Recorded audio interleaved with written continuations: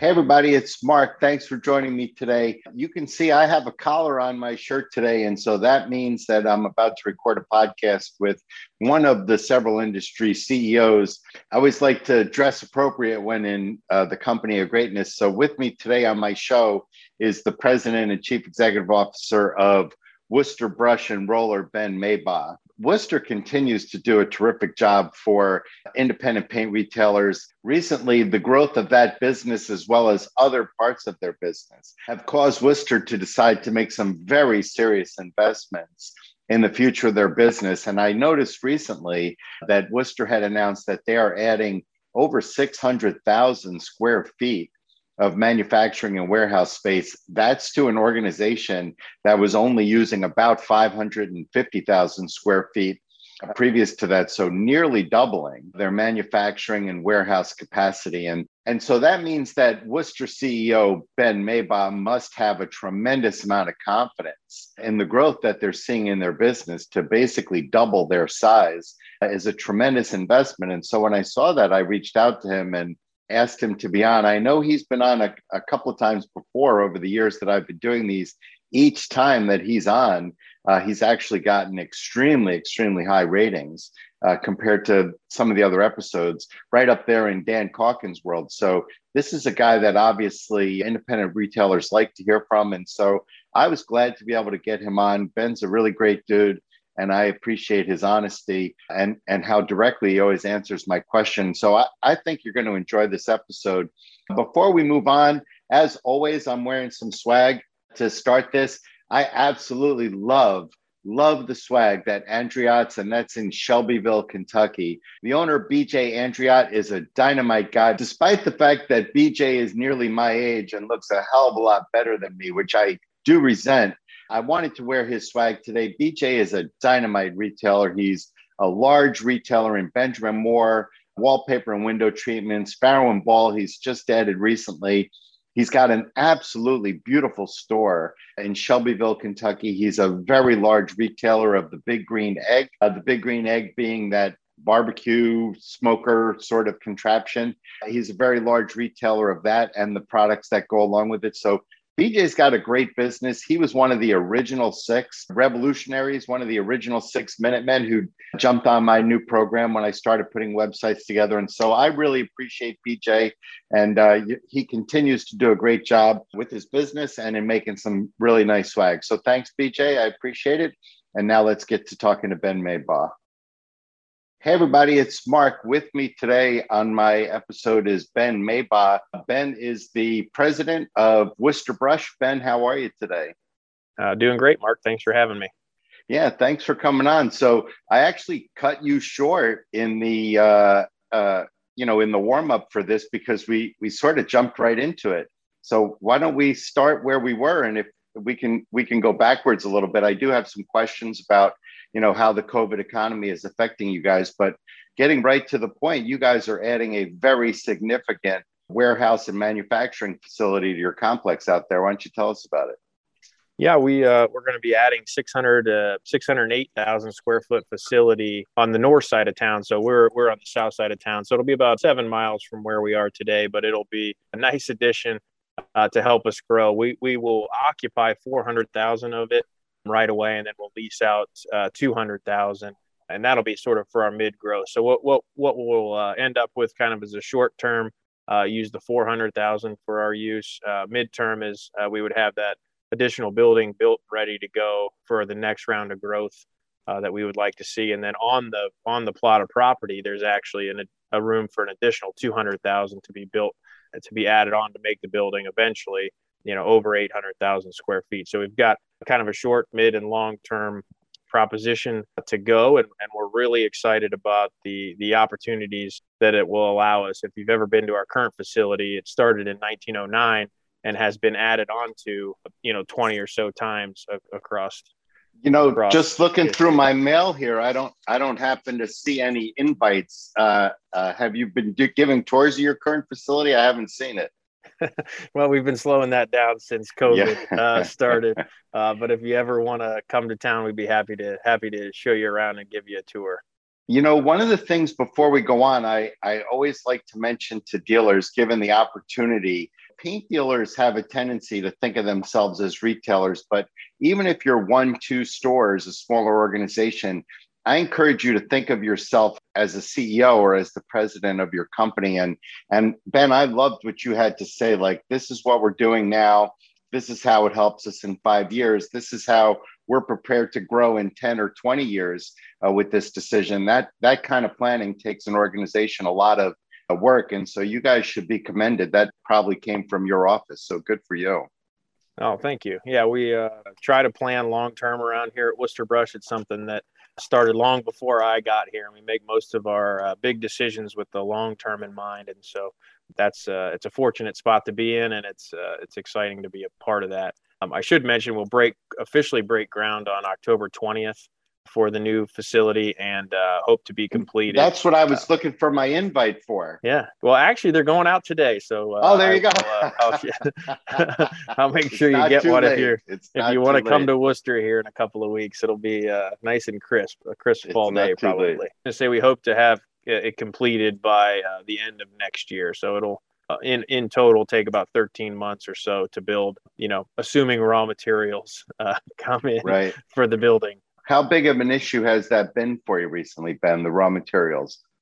From the building part, it hasn't affected us yet, as that stuff's still coming. But, like every other business, we are battling raw materials kind of from every front. One of the great things about Worcester Brush is we kind of view our inventory as just in case, not just in time. And so we tend to hold a lot of raw materials, a lot of finished good inventory. And so we've been able to manage pretty well, but normally where we have quite a bit of inventory on each thing, it's probably still substantial compared to what most companies might hold, but not up to where we like to have it as our safety cushion. So we're still doing okay. Every once in a while, new opportunities to improve pop up for us raw material wise, but we've been able to maintain. And some of the decisions that we made a few years ago, like making wood handles, for instance, here locally, have really paid off now as the time or the crunch happened. And so we don't have to rely on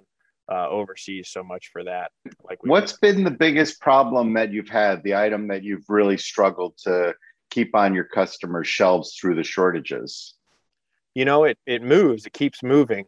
And so I wish I only had one to talk about, but, for a while we were tight on, wood handles, and that sort of smoothed itself out. And, then different resins that were coming in to make the inner cores or roller covers, and that sort of worked itself out. And so it just keeps moving. Really, the reality is that it just keeps moving, and just how easy it used to be to order stuff and get it on time. Things are delayed if they're coming from overseas. Some of our raw materials come from overseas, not a ton, but enough that the shipping port delays impact us, and they do. But then we've been fortunate that we hold enough that finally they get released, and it puts us back in a pretty good situation. So the last time you were on, you had mentioned this before, that Worcester was always known for almost excessive inventory. And you feel like that strategy helped you guys out during this crisis? Yeah, absolutely. Yeah. Typically we do that in an effort to allow ourselves a lot of flexibility in terms of production, while also maintaining, what had become standard, a 99.9% fill rate from Worcester Brush over the years. Obviously, the last couple of years with the COVID have tweaked that a little, but that's definitely our goal. That's where we're shooting to get back towards. Can you say where you're at now, or would you rather not? But we're largely over 90%, but with every customer, but which is pretty good. We're not getting yelled at for fill rates right now. Maybe that's a better way to say it. Okay. And one of the problems with being at 90% is the guy calling you is always in the 10%, right? Yeah, exactly. And so this has been a really challenging time for most of the executives that I'm talking to. And so for you personally, going through this, You've been dealing with the shortages, as we've talked about. I'm sure you're dealing with labor issues, and you guys are over 100 employees for sure. So I'm sure you're dealing with HR issues like vaccination and stuff like that. What's been the biggest challenge for you personally over the last 18 months or so of the pandemic? Yeah, I think, the extra stress that COVID kind of puts on top of everything, by and large, we've been pretty fortunate with the way that, home improvement in general has reacted to COVID. Most people have seen a sales spike, which is a great Right. thing. Yeah, we But all got the break that at least our problem is excessive demand, right? correct, yeah, Right. No which is problem's much a good better. one, but that's a better one than most. Yeah, and so we always try to cap it by saying that, like we are generally fortunate. But we've been struggling with the COVID implementation and making sure that we're following all the rules that we need to follow, and not just to follow the rules, but really to keep our people safe. At Worcester Brush, our people are our purpose, and so keeping them safe was really the priority. And last time we talked about how we shut down initially, That's right. to sort of make sure that we had things in place to keep them safe. And by and large, we've had pretty good success at that. And it still remains our focus today. And our number one priority is kind of to keep our people safe. And so, that's just kind of the layer that we've learned to deal with now over the last 18 months, is something that just wasn't there before, or wasn't in the thought process. And then, really the next thing I think, and the next challenge is just people in general. Our folks have just been working and working crazy amounts of hours over the last 2 years, as it's more difficult to find new people now. But also, our folks are not. You can't just come off the street and work at Worcester Brush. It takes training and a lot of skill, and there's a lot of valuable experience. And so we rely on the people that are here a lot. And so just trying to find the balance of how do we work as much as we can without working too much to burn our folks out. I did a consulting job for a dealer now. This is 2 weeks ago, probably be 4 or 5 weeks if you're watching this when it airs. And he actually has had to start closing his store at 3 o'clock rather than 5:30, because the combination of how much demand they have, combined with the labor shortages that are existing in the city where he just doesn't have the time and the manpower and can't access it to close at 5:30, which was his normal time, and have everything ready for 6:30 the next morning when the painters start coming in. And so he actually had to make sort of the strategic move to cut 2.5 hours of selling time every day just so that they can produce. Have you seen that sort of dramatic experience? What's the labor climate in Worcester specifically? It's in Worcester, it's just like everywhere else.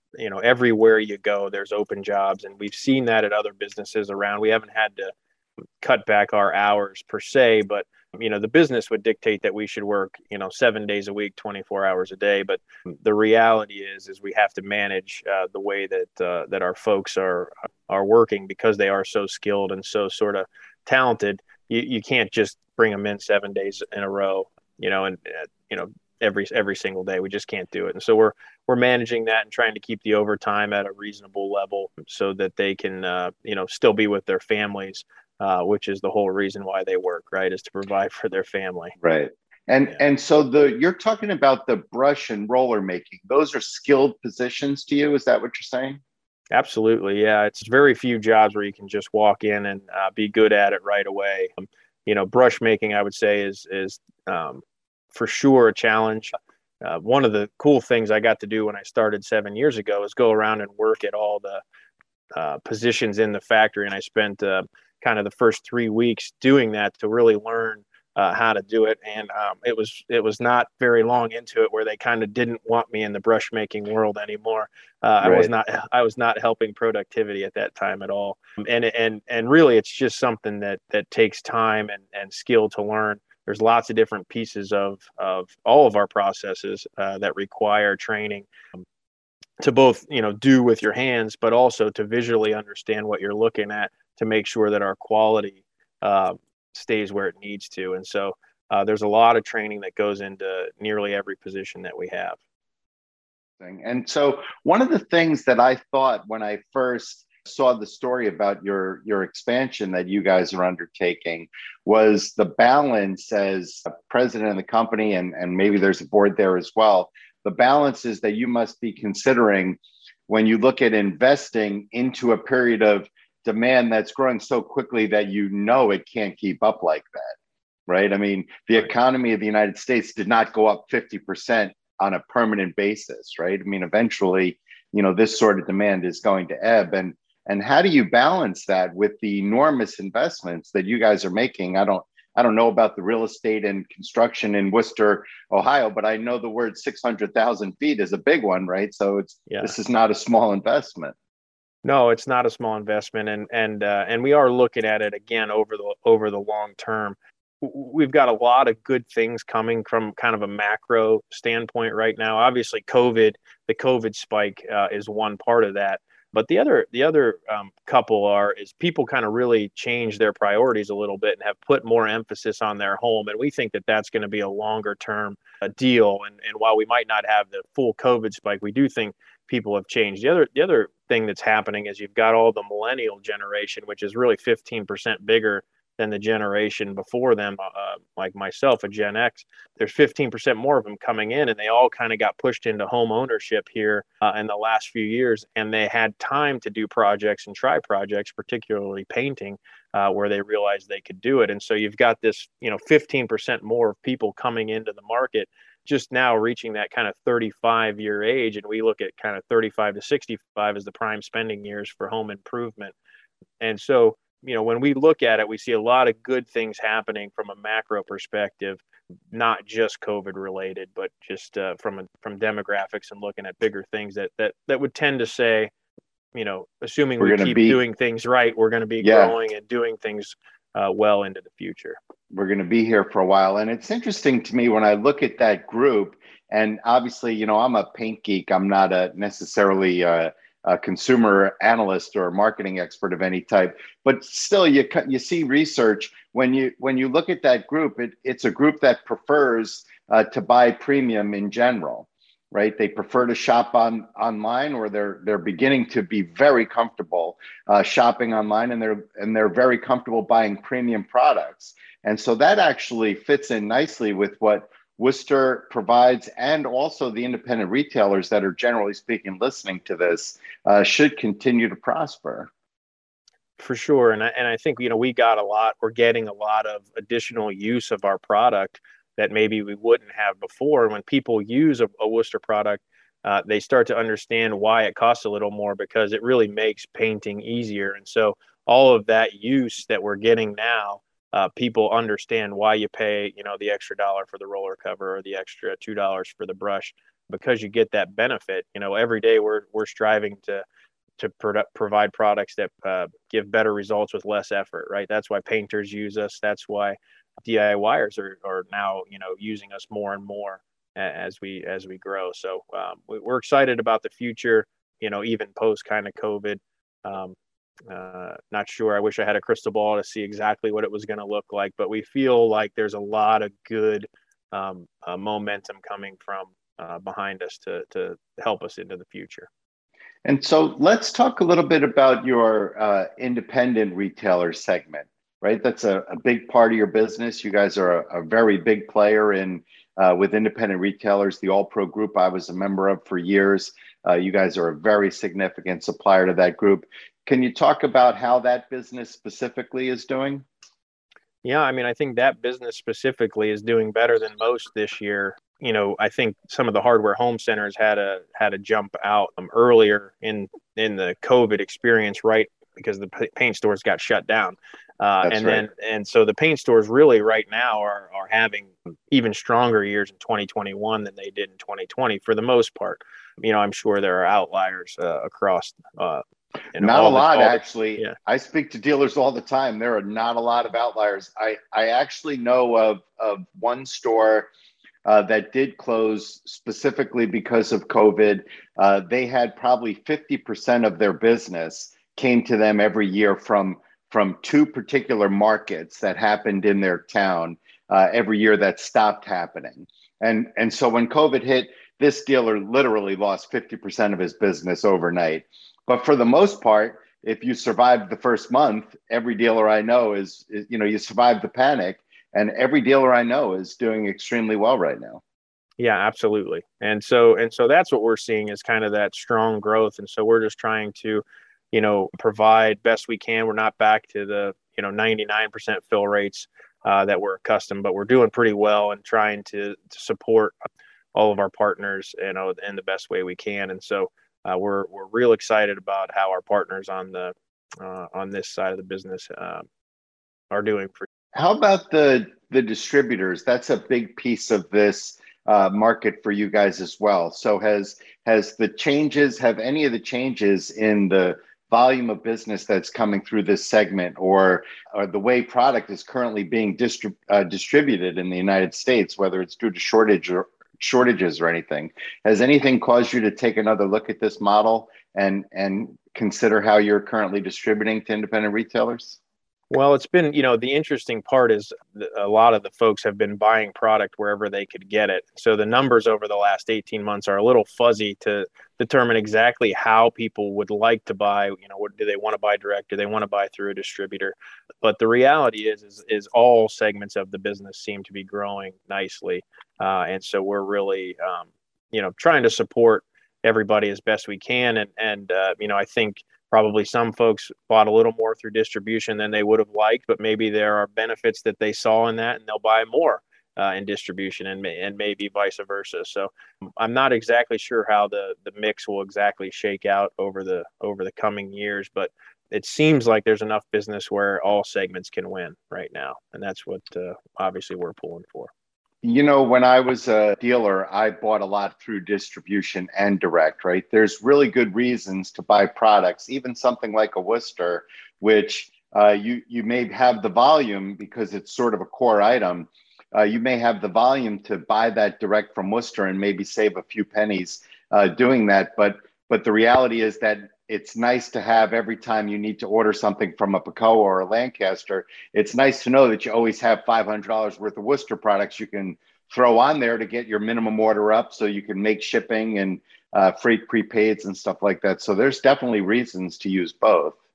Yeah, and that's what we see, with all of our customers is it's a very unique decision point for each and every one, and it really depends on what factors each one looks at and values, and that's kind of it. It kind of plugs in, and so we're very happy to be partnered with the distributors we are, and we're very happy to ship direct. We kind of let the end customer tell us how they'd like to buy it, and that's how we'd like to sell it to them. So we're pretty agnostic when it comes to that type of business.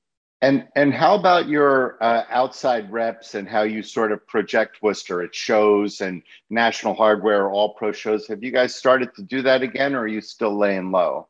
No, we are out at shows. So this last month was really the first time that we've been out and about at shows at several different customer shows, and so it's an exciting time for us. It's we like to do things face to face at Worcester. I would say we're a little old school like that.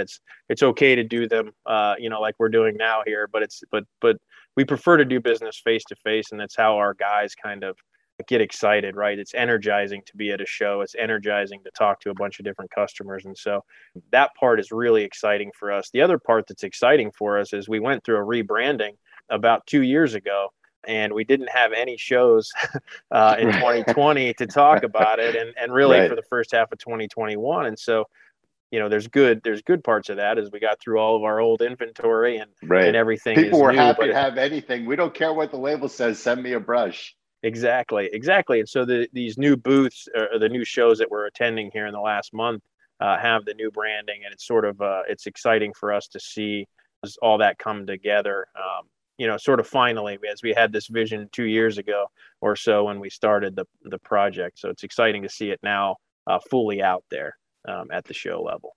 And Ben, my last question, what can independent retailers, you said earlier today, you do so much planning for the future. What can independent retailers expect to see in the coming years from Worcester? It sounds like you've got quite a bit planned. Yeah, I think we've got a focus on new product development that's going to hopefully kick into gear here, as that's been a renewed focus over the last couple of years. We've always had industry first, and we've been an innovator throughout time, and we really want to push that.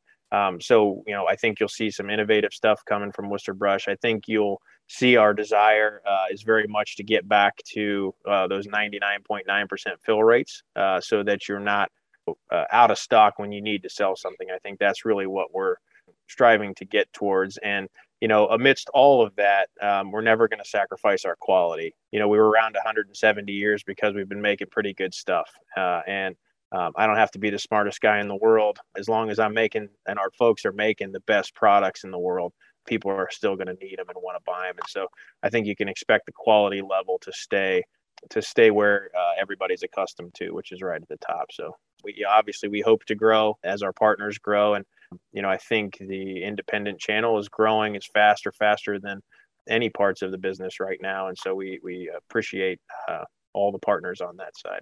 So Ben, as we get ready to wrap this up, do you have any final thoughts? Anything you're looking to say to independent paint retailers?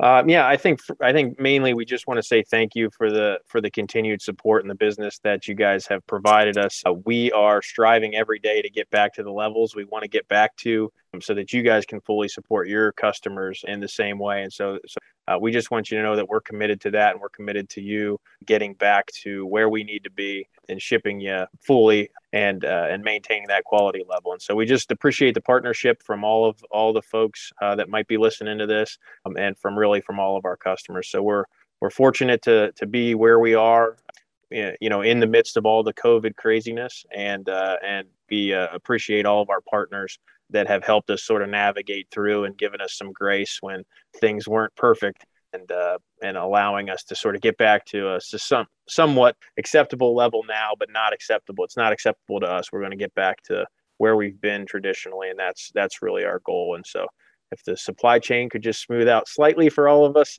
we could get there here sooner than later. So I just wanted to really, really say thank you more than anything. Well, Ben Mabaugh, president of Worcester Brush in Worcester, Ohio. That's a great way to end it, so I'll leave it there. Thank you so much for joining me today. I really appreciate your time. Well, thank you. I appreciate the time too. It's always good to see you and talk to you.